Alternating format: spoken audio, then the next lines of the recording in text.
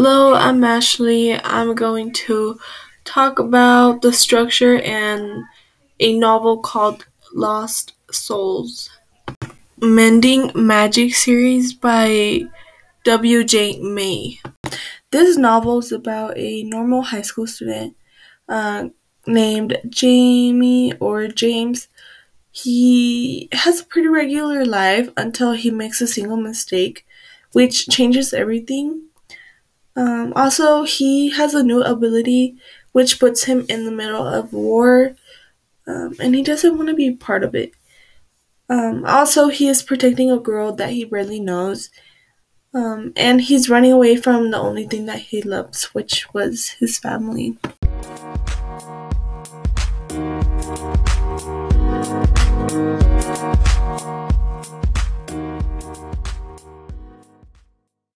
So, in the very beginning of this novel, Jack is explaining his childhood and what he remembered, and then it's giving him a flashback.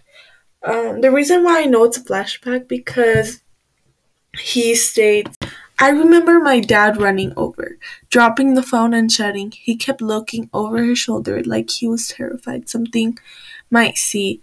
I didn't realize until much later he was crying. So, I remember part. It's like saying that Jack um is is remembering all the memories that he had with his father.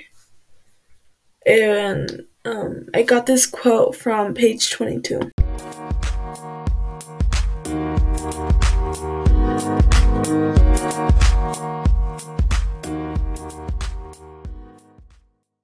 So, in the same number page, page 22, it states, James, my eyes opened slowly, then my heartbeat quickened, and I shot up into a sitting position. Um, so this really shows it is a flashback.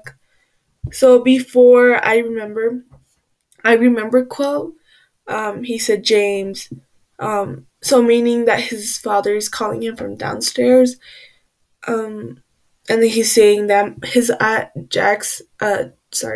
James' eyes is opening, so meaning it was either a dream or some type of flashback.